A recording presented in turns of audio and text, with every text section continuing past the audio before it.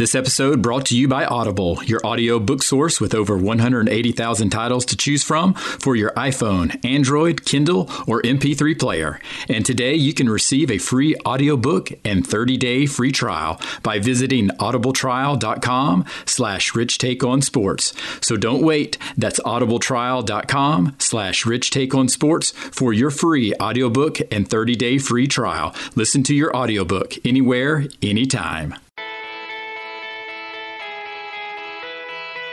Taking sports to another level. Welcome to Rich Take on Sports, the sports podcast with life. Exploring the latest headlines and going behind the scenes with in-depth interviews, hearing personal stories and the impact of sports in their lives. Here's your host, Richmond Weaver. What time is it? Game time! This is episode 38. I am your host, Richmond Weaver, and glad you're listening through whatever format that might be. And thanks for being an investor by investing your time to listen. Rob Vaca is our guest, and he's a true mentor and connector for many professional athletes. And speaking of connecting, the best way to stay connected to the podcast is by following us on Twitter at Rich Take Sports. And also don't forget, the one-stop shop really is our website, and that's richtakeonsports.com. There you can find all of the episodes, the past episodes, the current episodes, and you can also just subscribe directly from our website, and that's through the different platforms, Google Play, Stitcher, Apple Podcast, all of that. And also, I really welcome any feedback directly, so please send an email if you have any type of questions, feedback, and you can send that message to richmond@richtakeonsports.com. Okay, those housekeeping items are out of the way, so let's move to the Rich Spotlight. Shining brightly to share the stories of people in sports. This is the Rich Spotlight. This episode, our guest is someone that I've wanted to have on for some time now because his name, just for whatever reason, continued to come up in various circles through some of the other guests that we've had here on the podcast, and that's Rob Vaca. Now, giving a title to Rob is very difficult because he's so much to so many people, and, he's a pro athlete mentor, he's a connector and a giver because he focuses on shaping career options and opportunities for NFL players. Now, as much as possible, I strive to really have in-person interviews, and we know that's not always possible, but Rob was gracious to fit me into his busy schedule, and so we actually got to meet in person, and it was at the Elite Sports Academy in Buford, Georgia, which is run by former NFL All-Pro cornerback and Super Bowl champion with the Indianapolis Colts, Tim Jennings, and it was great seeing some of that training going on, and you can actually hear some of that in the background. Now, I knew that Rob works with a lot of NFL players, but one of the things that I wanted to learn more about was just how sports became important to him and what sports he played as a kid. First of all, Richmond, thanks. I'm honored. I'm humbled to be on your podcast. Some of my closest friends have gone before me, Jared Emerson and Takeo Spikes. I don't know how I fit in because Jared is this world-class artist and performer, and Takeo has knocked the snot out of lots of quarterbacks and running backs, and I can't do either of those. So I'm not sure what I'm going to add, but I'm going to try my best. So, yeah, from an early age, I have two brothers from an early age. We played all the sports, right? Growing up on the New Jersey Shore, basketball and soccer and baseball, and then later on, football were really big. And I just believe that you can learn so many life lessons, and you can set up what I call the bowling pins for what comes later by participating in sports. You learn lessons like camaraderie and teamwork and perseverance and persistence, and that hard work pays off. And, it's almost like sports creates a microcosm of life and the seasons of life, because sometimes you get what you want, sometimes you don't. Sometimes you're named the starter, sometimes you're third string. And you've got to fight through all these different scenarios and really learn to cope. And growing up, I played soccer and basketball and baseball. And I think it's really important to me for my own children, and I have two of them, Kyle's 12 and Alexis is 15. It's important that they're exposed to different sports and a diverse array of extracurricular activity, because if you get so one focused or singular focused, I just don't think you grow up with the myriad of experiences that can shape who you are. And I don't think that you get to really understand what you're going to love and be good at. So soccer was the thing that I played a lot of growing up, and ultimately led me to football, and ultimately led me to kicking, and ultimately led me to one of the greatest small colleges on the planet, which is Wittenberg University in Ohio. So then how did you get from New Jersey to Ohio? It's a great question. So I had dreams of playing bigger time college football, and at the time, this was the late 80s, I went down. I had an uncle who was a University of Florida law grad. I went down, I did a visit in Florida. The head coach at the time was a guy by the name of Charlie Pell. Florida had players like Lomas Brown playing there, who's become a friend of mine, so it's kind of neat. And Florida at that time in the late 80s, maybe it was 84, 85, Florida had a catastrophic recruiting and booster violation, and all their scholarships were taken away, their TV rights, their ability to compete in championships. And so that really ended. That was about a month after I visited there. That really ended any hope I had of going to Florida. And I didn't have a lot of other irons in the fire. And I was a really good kicker, but I only attempted, my senior year in high school, attempted 3 field goals and made 2 of them. So you're not going to get a lot of people calling you to come play for them. So my dad had gone to school in Ohio. He was a little All-America offensive guard at Marietta College in Ohio.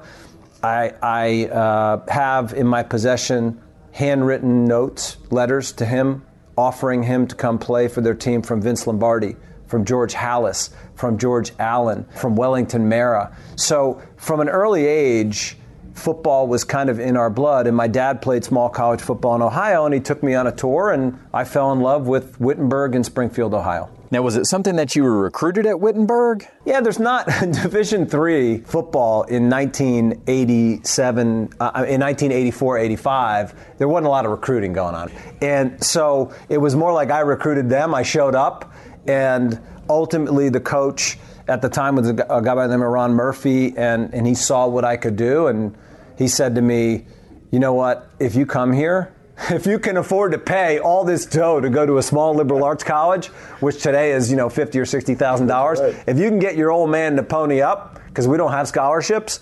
you'll most likely start all 4 years, and you could do some really big things for us. You'll have a great education. This is a great place. And I fell in love with it, and I fell in love with the dream, and so I wound up going to Wittenberg. And I did have an opportunity to start as a freshman. I did have an opportunity to play for all 4 years, and it was some of the greatest experiences I've ever had. So it worked out well. And you actually hold some kicking records at Wittenberg, so how do you feel about that? Well, first of all, I look at records a little at the time, I thought I was the man. But today, with more humility through experiences and more understanding and wisdom, if you start 4 years and you get to play all 4 years, you're going to break some records. I hope. If you're in a position and you have a good offense, and as you're a kicker and you get on the field, you're going to break some records. And so I'm fortunate to have been able to play with really good guys. I still keep in touch with a lot of them. And it was really the experiences, not the records or not the wins or whatever, the experiences that really I value and treasure today. And what are some of those experiences that you value? Yeah, you're a 17-year-old kid and you leave home. And for me, New Jersey was home, and you go to Ohio. And I'd never been to Ohio before. And now I'm hanging out with kids and they're playing like Hank Williams music in the locker room, and I'm like, what is that? What is country music? What does all my rowdy friends have to do with football? So I met some diverse, different kind of guys. I met guys from Cleveland and Cincinnati and Connecticut, and we were all young, and we came together and we won some football games together, and we were in fraternities together, and we served in the community together, and we got ultimately won an OAC, Ohio Athletic Conference Championship, my senior year. And it was a big deal then because, if you think about most people don't know, small college football in Ohio, you got guys like London Fletcher, who is a perennial all-time linebacker who came out of John Carroll University, which is in the Ohio Athletic Conference. And you got Pierre Garçon and Cecil Shorts, who came out of Mount Union, which is in the Ohio Athletic Conference and is a perennial national powerhouse. So it was really good football. It was great life lessons because, for me personally, I went through all the life lessons in terms of success and failure, I think, that you could go through in 4 years. I started as a freshman. I was first team all-conference as a freshman. I broke the record for number of field goals in a season. In my sophomore year, I had a good year, not a great year. In my junior year, I got hurt. I got demoted. They brought in 2 other kickers. They had me shuttling in and out. I'd go in on a field goal. We had this system where if you made the field goal, you stayed on. If you missed it, somebody else came in. If you had a good kickoff, you stayed on. So it was really a tough time because I went from being the guy to being not the guy. And I learned some really valuable lessons about humility, about perseverance, about hard work. And ultimately, my senior year, I just vowed that I would return, that I'd get better, that I'd improve, I'd maintain the humility. And I went from the guy who was first team all conference to the guy who was platooning to the guy who's my senior year. I kicked 12 field goals in a row, wound up 17 out of 19. We went to the national playoffs. We got as far as, I think, the final 8, and we won the Ohio Athletic Conference. And that was sort of retribution and a big reward for working really hard and fighting through adversity. I've always said that NFL players will be found, and as you just mentioned, some of those guys that come from small schools. And so from your perspective, being at a small school, though, did you have aspirations of wanting to kick in the NFL? I did. I mean, I was like any boy that grows up watching the sport and participating in it. That's your dream, right? And going to a small school, very few, it's the eye of the needle, right? There are very few London Fletchers. There are very few Pierre Garçons. There are very few Cecil Shorts out there. So for me, I had a good enough career where I thought I could do it. And if you think about kicking, and I have a lot of friends now that I care about and I talk to regularly who are the best ever to play the game in the NFL. Kevin Butler is a guy that I love, and he's a good buddy of mine. Morton Anderson is now the second guy in the Hall of Fame. He's a good buddy of mine. He has a great charity. He's got a great energy to him. And Matt Stover, who played for the Ravens and who has 2 Super Bowl rings, is a really good buddy of mine. And so I aspired to be like those guys. And when I got to have a tryout, I think the difference was my mindset when I tried out, and I went to some combine kind of stuff, and I went to some joint camp kind of stuff, was I was just kind of satisfied to be there. Because I was a small college guy. I didn't really fancy myself as being a guy from, Ohio State or Georgia. I was just happy to be in the group of guys. I remember in one sort of group tryout that I was at, there was the Hightower family from Miami fame, the running back. One of the the Highsmiths, not the Hightowers, the Highsmiths was there. And I was just kind of happy to get the T-shirt. So I did not have a killer mindset and I'll do it no matter what mindset at age 21, which I later developed. So ultimately, didn't make it. Happy I got the T-shirt, got into the business world, and so here I am today, a lot of years later. How did that happen that you developed this mindset of, I'll do it no matter what? Yeah, I got into business. I ultimately started with Mobil Oil Corporation. I spent 8 years with Mobil. I went through some great life lessons and training. I ran different businesses for Mobil, and I just learned a lot. And you start, what you realize as you get older is that knowledge in and of itself is not valuable. Knowledge plus experience plus failure, plus correction, plus success equals wisdom, and it equals something that I call situational fluency. So once you start to get situationally fluent in different areas of your life, it could be as a father, it could be as a husband, it could be as a business person. It could be as an athlete. Once you get situationally fluent, life starts to get more clear for you. You start to become more comfortable in your own skin. You don't press as much, and success just seems to start to come, right? So I think as I got some business experience, and then ultimately I got cancer in 1999, I think. I was 31 at the time. And when I got that news, I was on kind of a high in my life. I was single at the time. I, from a business standpoint, had reached some fairly good success. I was in the greatest shape of my life. I was what's called a pescatarian. I was eating fish, not meat. I was working out 6 days a week. And I was kind of at this what I thought was a pretty decent pinnacle in my life. And then I got cancer. So humbling experience again, gut check again, tested my faith.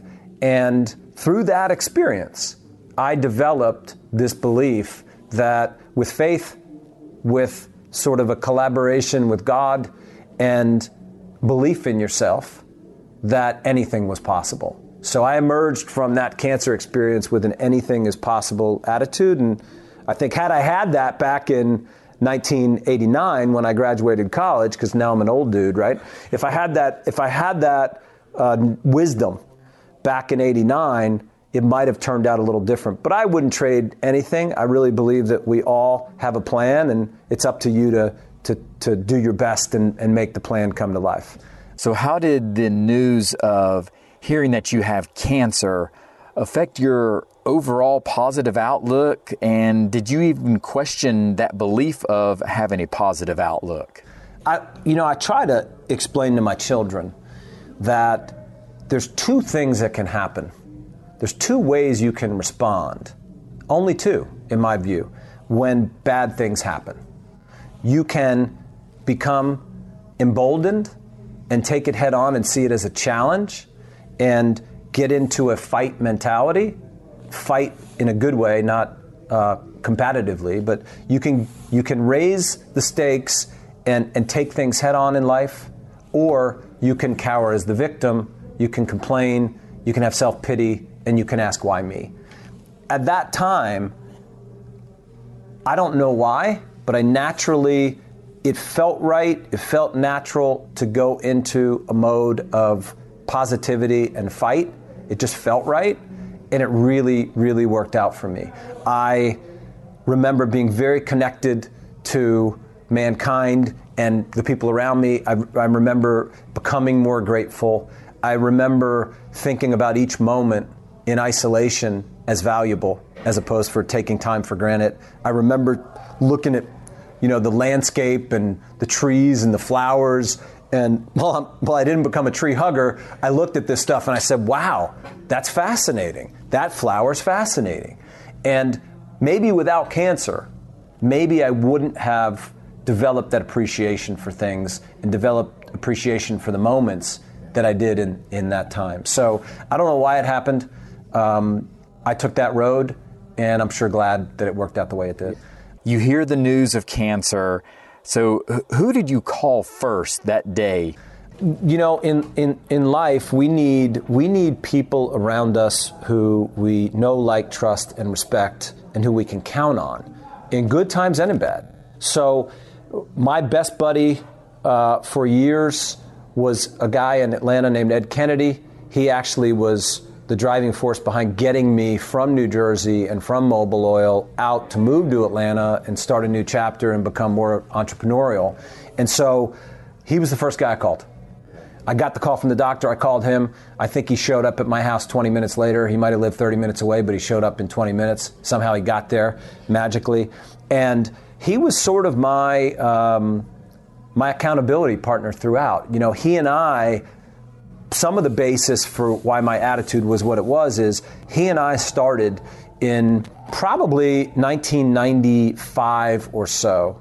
We lived up in the Northeast. He also started with Mobil Oil. That's where I met him. We were thick as thieves. We ran together. We pushed each other. And we started doing this Tony Robbins, Jim Rohn sort of positivity experience thing. We went to seminars, we read books, we bought Tony's tapes, and we just were accountability partners. So he didn't let me slip into pity. He did not let me talk about what the negative consequence potential could be. He really pushed me and inspired me to go on the path of positivity, and I did, and again, it really worked out. My parents, I said in another podcast that I did, it was the first time I'd seen my dad get emotional, and that was a big impact on me. It was really powerful to see this guy who's 6'3", 240 pounds or whatever he is. Maybe he's more svelte than that. Maybe I overextended his weight there, but to see the people around you struggle with something like that is really profound, and the people that really care about you and love you are gonna come around you and form this sort of blanket of support when you struggle, right? Now, I've heard you mention it before about seeing your dad being emotional. So why was that so impactful for you to see your dad being emotional? It's interesting. As men, and there's some good authors, speakers, podcasts out there. I know there's a guy that I started listening to by the name of Lewis Howes. He's got something that talks about this mask that as men we can sometimes hide behind. It's okay to be vulnerable. It's okay to not be, tough. It's okay to not put on a facade. And I think as men, sometimes we're taught that we got to be really tough and we got to put on our game face at all times. So I just kind of saw my dad's game face growing up, right? I had not seen him vulnerable, and this was really the first time. So that was a lesson in and of itself. And it's taught me, those moments have taught me as a dad, I need to be available, vulnerable, emotional, and let that go. And I do. Now, you can still be a leader. You can still be a mentor. You can still hold strong personal values and live the right life, but it's okay to be vulnerable. And that's what that taught me. Going back now to your career path and business after sports, and you mentioned moving into entrepreneurship. Now, is that entrepreneurial spirit something that's always been in you or something that developed later on for you? Yeah, it's a good question. And I think for most people that have an athletic background, right? And it doesn't really matter if you reached the pro level, because I think it's 1% of NCAA Division I athletes get to the professional level. So it's very, very few people. Very few high school athletes make it to the Division I level, right? I think it's 2% of high school football players play Division I football. It's a very small number. So if you played competitively through high school, then I really believe in your sort of dossier, your DNA, your mental DNA, you have the ability to take risks. Because as an athlete, you're taking risks. You're putting yourself out there, you're competing for a position, you're competing on a stage, people are watching you, whether there's 2 people or 200,000 people who are watching you, people are watching you. So I think that prepared me to take risk, prepared me to put myself out there. It prepared me to be a leader. And as a result, I've always had these sort of entrepreneurial tendencies. And over the last 15 years, it's really propelled me to start or participate as the starting team with 3 different companies. So, you learn an awful lot. And now at age 50, I feel like quoting another buddy of mine who I just heard speak. He's a world-class saxophonist by the name of Mike Phillips, and he plays the national anthem for NFL games. He did for the Falcons playoff game this last season, the NFC Championship with the Falcons and Packers. He said, "I have nothing to prove and everything to share." And I really resonated with that because that's really my story. That's where I am on the journey. I've accomplished some things. I've succeeded at a bunch of stuff. I've failed at some things. And I'm at the point where I just don't have anything left to prove. I really want to share with people and help others maybe avoid some pitfalls, maybe learn some tricks and tools that can propel them And athletes are a natural affinity for me because I understand the grind. I understand the toll it takes. I understand the commitment. And I really want to help athletes avoid some of the pitfalls that occur as they transition from sport to life, because that road is really wrought with potholes. So how are you doing that today? Yeah, so about 10 years ago, I met Larry Fitzgerald at a charity event, and since that time, I've met with and interacted with literally hundreds of professional athletes. I would say that the vast majority are NFL players, but there are Major League Baseball and NBA players as well. So in that course of getting to know really several hundred guys, and in a lot of cases their spouses, I've just observed that there are three main things that happen to professional athletes as they exit a sport and enter into the next encore phase of their life. Number one, they have a massive identity crisis. And I think for anybody who competes in anything, whether it's an entrepreneur, you're an executive, you're an attorney, you're a doctor, you're a teacher, you're an athlete, it really doesn't matter. But we are, unfortunately, people and a society that places a lot of value on results. And as a result of placing all that value on results, we oftentimes tie our identity to what we do for a living. And the problem starts right there. So if you were an athlete and you went to a major college or even a place like Wittenberg, and then you played in the NFL or the NBA or Major League Baseball, and your career was 3 years, 4 years, 7 years, 10 years, 2 years, when that's done and somebody tells you you're no longer welcome, it is a catastrophic event psychologically and emotionally from an identity crisis standpoint. And almost every guy that I know goes through varying degrees of the 7 stages of grief. Yeah. There is anger, there's frustration, there's sadness, and that can lead to destructive behavior. It can lead to staying at home for 3 years. It can lead to having issues with your spouse. It can lead to having issues with your kids. It can lead to substance abuse. It can lead to income loss. It can lead to your nest egg that you left your sport with that gets whittled down because you're not working. So that's the first thing that is an issue, and I want to help. The second issue is lots of guys have told me, hey, I worked as an athlete. I played in the NFL for 5 years, and I went to lots of team functions. I went to lots of charity events. I got lots of business cards. I met lots of influential business people. But you know what? I was working on my next contract. I was working to get better. I was working to make a team. And I threw those business cards away. And I did not invest in relationships with people who I probably could call now, who might invest back in me, who might mentor me, who might take me under their wing, who might give me a job, who might co-invest in a business opportunity. And I missed the boat. And as a result, one NFL recent retiree who played 7 years in the league told me, I'm a 31-year-old, 21-year-old. And I'm 10 years behind, and I need to make it up. And then the third thing is, a lot of athletes and their families leave the league with 7 figures. Some leave with less. And 7 figures is great. But if you leave the NFL with $2 million or $3 million or $4 million and you don't have income replacement and a job that's going to make you 6 figures, because that's what you're spending every year to live.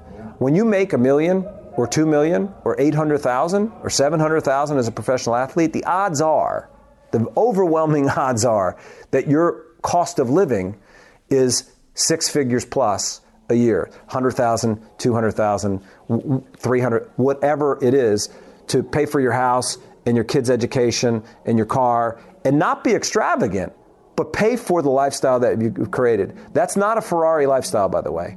And that's not a lifestyle that gets you $50,000 vacations. That's a lifestyle that's a really good life, but you got to replace that income.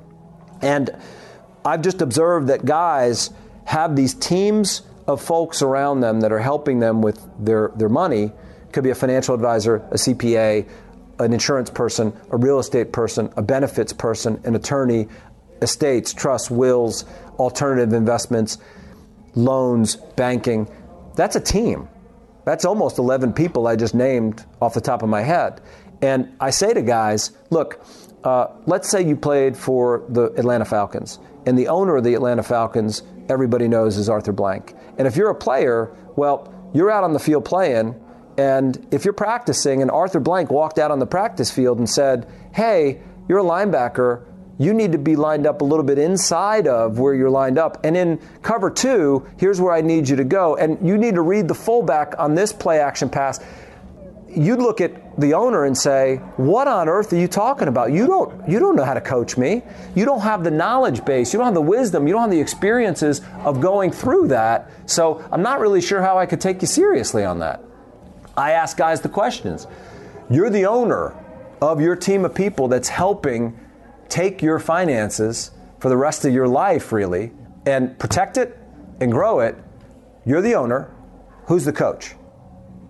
And invariably, a guy or his wife or both look at me and say, yeah, there's not a coach. So the financial team are the players, the owner's me, and I don't have a coach. So those are 3 areas, lack of a head coach for that team, lack of a business network that's built and can help the player get a job or invest in the player or mentor the player, and lack of a plan to fix the identity crisis are really the big areas that athletes are struggling with, and I'm very passionate about helping them in each of those.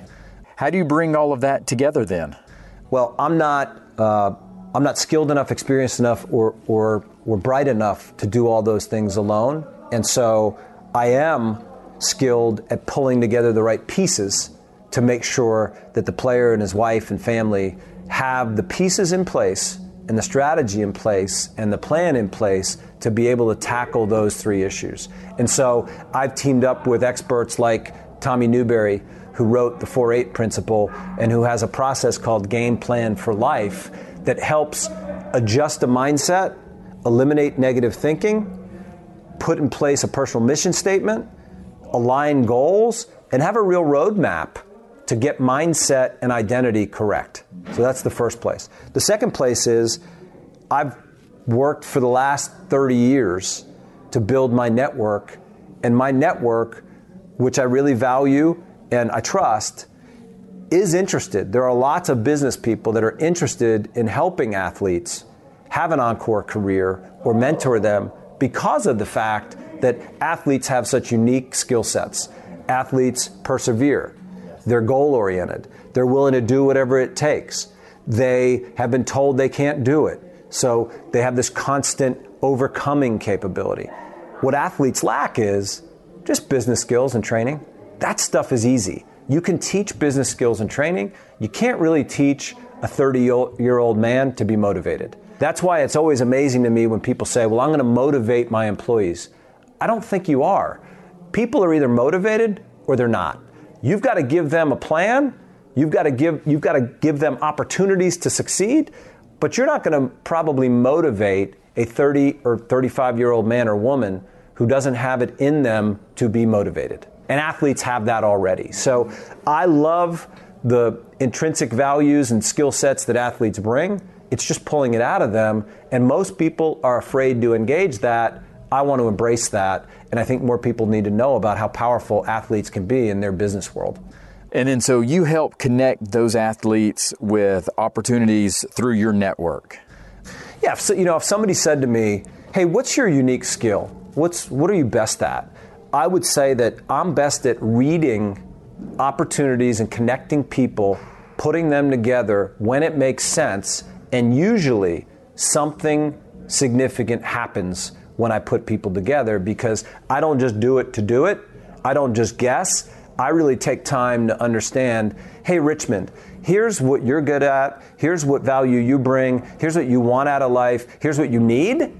And then I look at the athlete and say, here's what you're good at. Here's what you want out of life. Here's the value you bring. And if there's a mesh, I'll put you guys together. because I believe that significant value could come. I'm not willing at this point in my life, it doesn't make any sense. I don't have anything to prove. I'm not willing to take a flyer on plugging you into an athlete or an athlete into you just because I want to take a flyer on it. I'm really gonna kind of analyze that and make connections where I think I'm really a matchmaker of sorts, right? Yeah. I love that. So I love the connector part, and I love kind of being a change agent when I know there's something magical that could happen. And I know you also focus on giving back. So how did that become so important to you? I think for different people, their level of generosity, gratitude, giving back quotient, whatever you want to call it, it varies, right? Some people come out of the womb that way. Some people learn at an early age. Other people have to go through trials and tribulations and observe and gain wisdom and then get to the point where they shift from the pursuit of their own personal success to a pursuit of significance and impact. Not significance to be significant themselves, but to do significant things that help other people. And for me, it's really been part of a journey.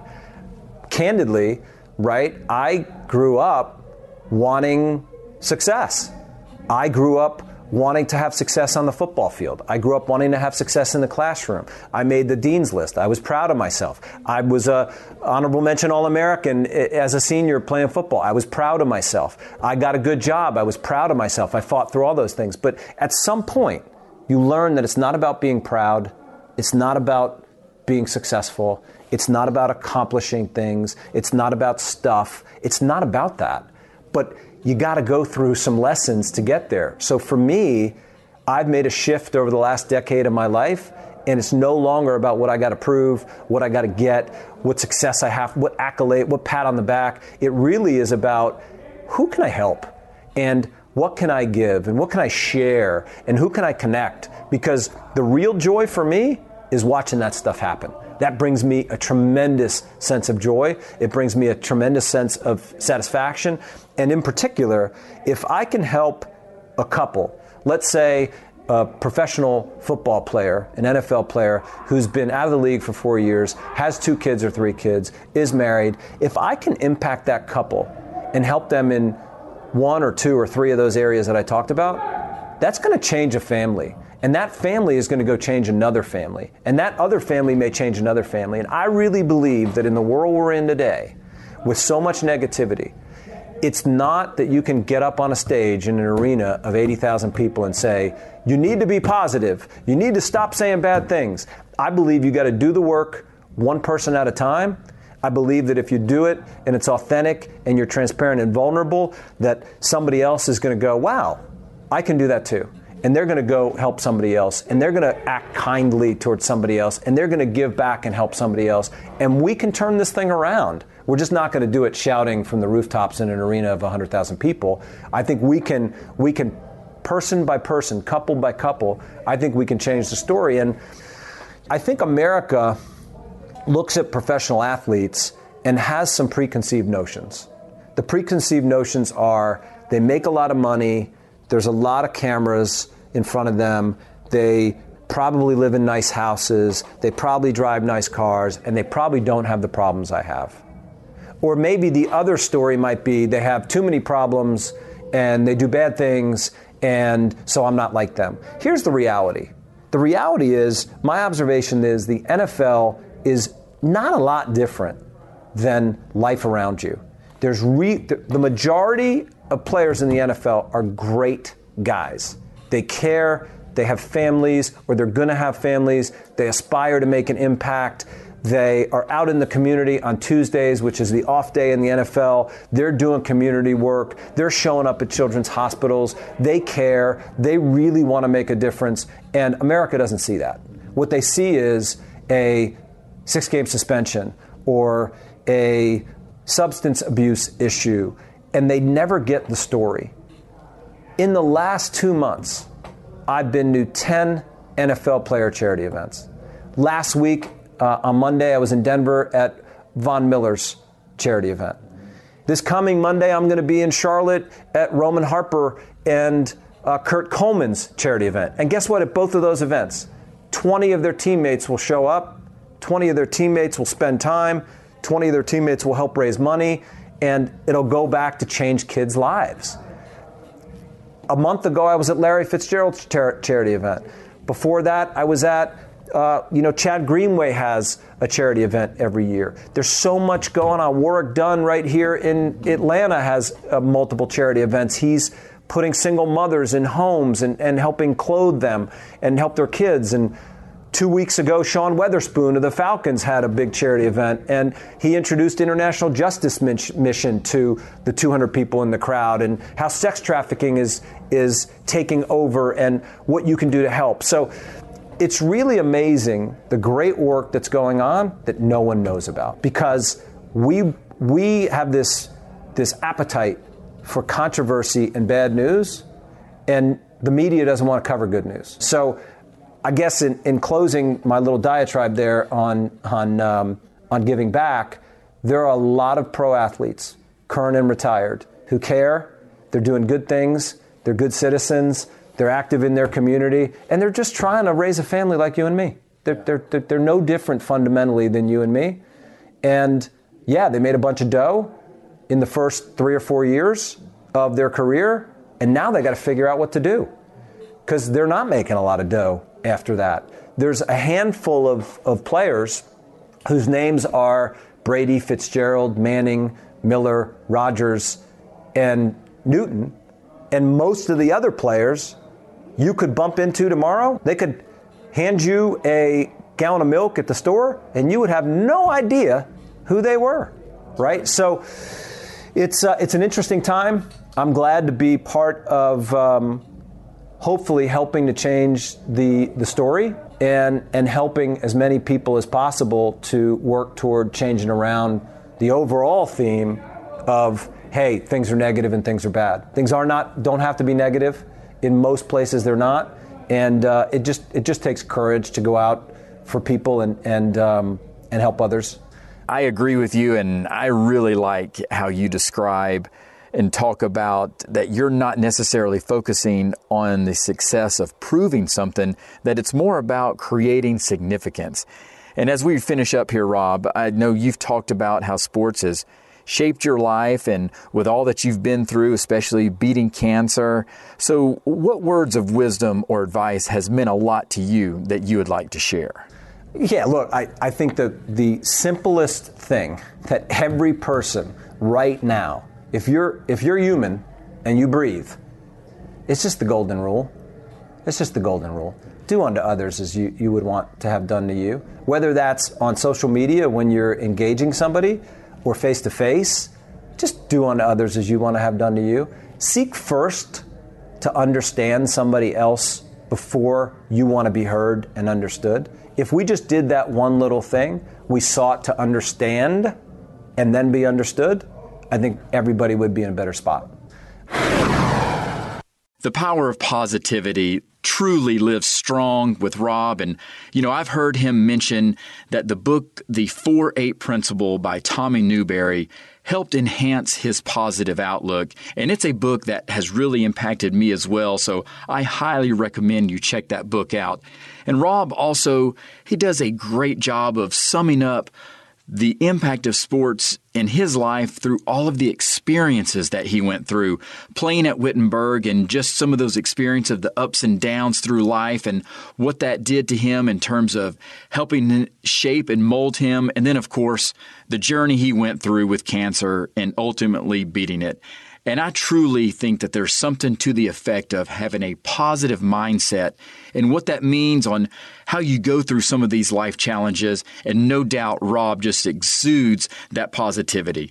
Now, Rob also mentioned in our interview that he was on another podcast and talked more about his battle with cancer. And if you haven't had a chance to listen to the podcast Brink of Midnight with John Brinkus, then you're truly missing out. And many of you might know that John is also known as ESPN's sports science guy, but his podcast Brink of Midnight is one of my favorites. And Rob was a guest there, and that's where he talked more about that defining moment of beating cancer and what that looked like.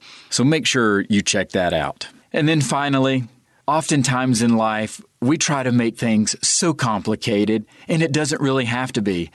And Rob was able to showcase that at the very end with his words of wisdom.